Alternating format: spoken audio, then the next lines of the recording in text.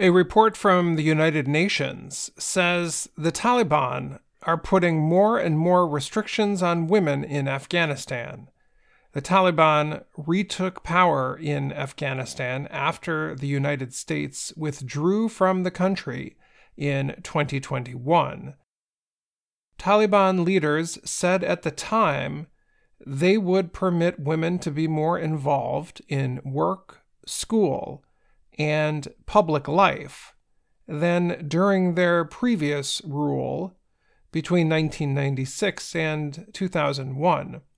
However, the UN says the Taliban's Vice and Virtue Ministry is cracking down on single and unaccompanied women.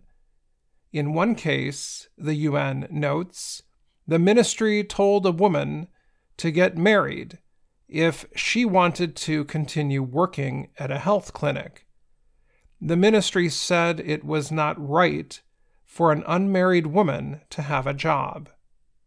The restrictions follow a pattern of the Taliban breaking their 2021 promise that life in Afghanistan would be more open to women. Girls are not permitted to continue going to school after 6th grade, for example. Places that cut and style women's hair have been shut down, and women who are not wearing a hijab, the Islamic head covering, have been arrested. In May of 2022, the Taliban said women should go back to wearing the religious clothing called a burqa. A burqa is a covering that only shows a woman's eyes.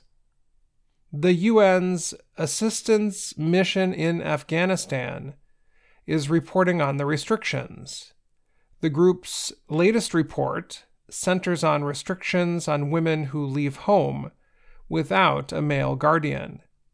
There are no official rules about women needing to be accompanied by a male relative, but the Taliban now say women are not permitted to travel a certain distance away from their home without a man who is either their husband or a relative.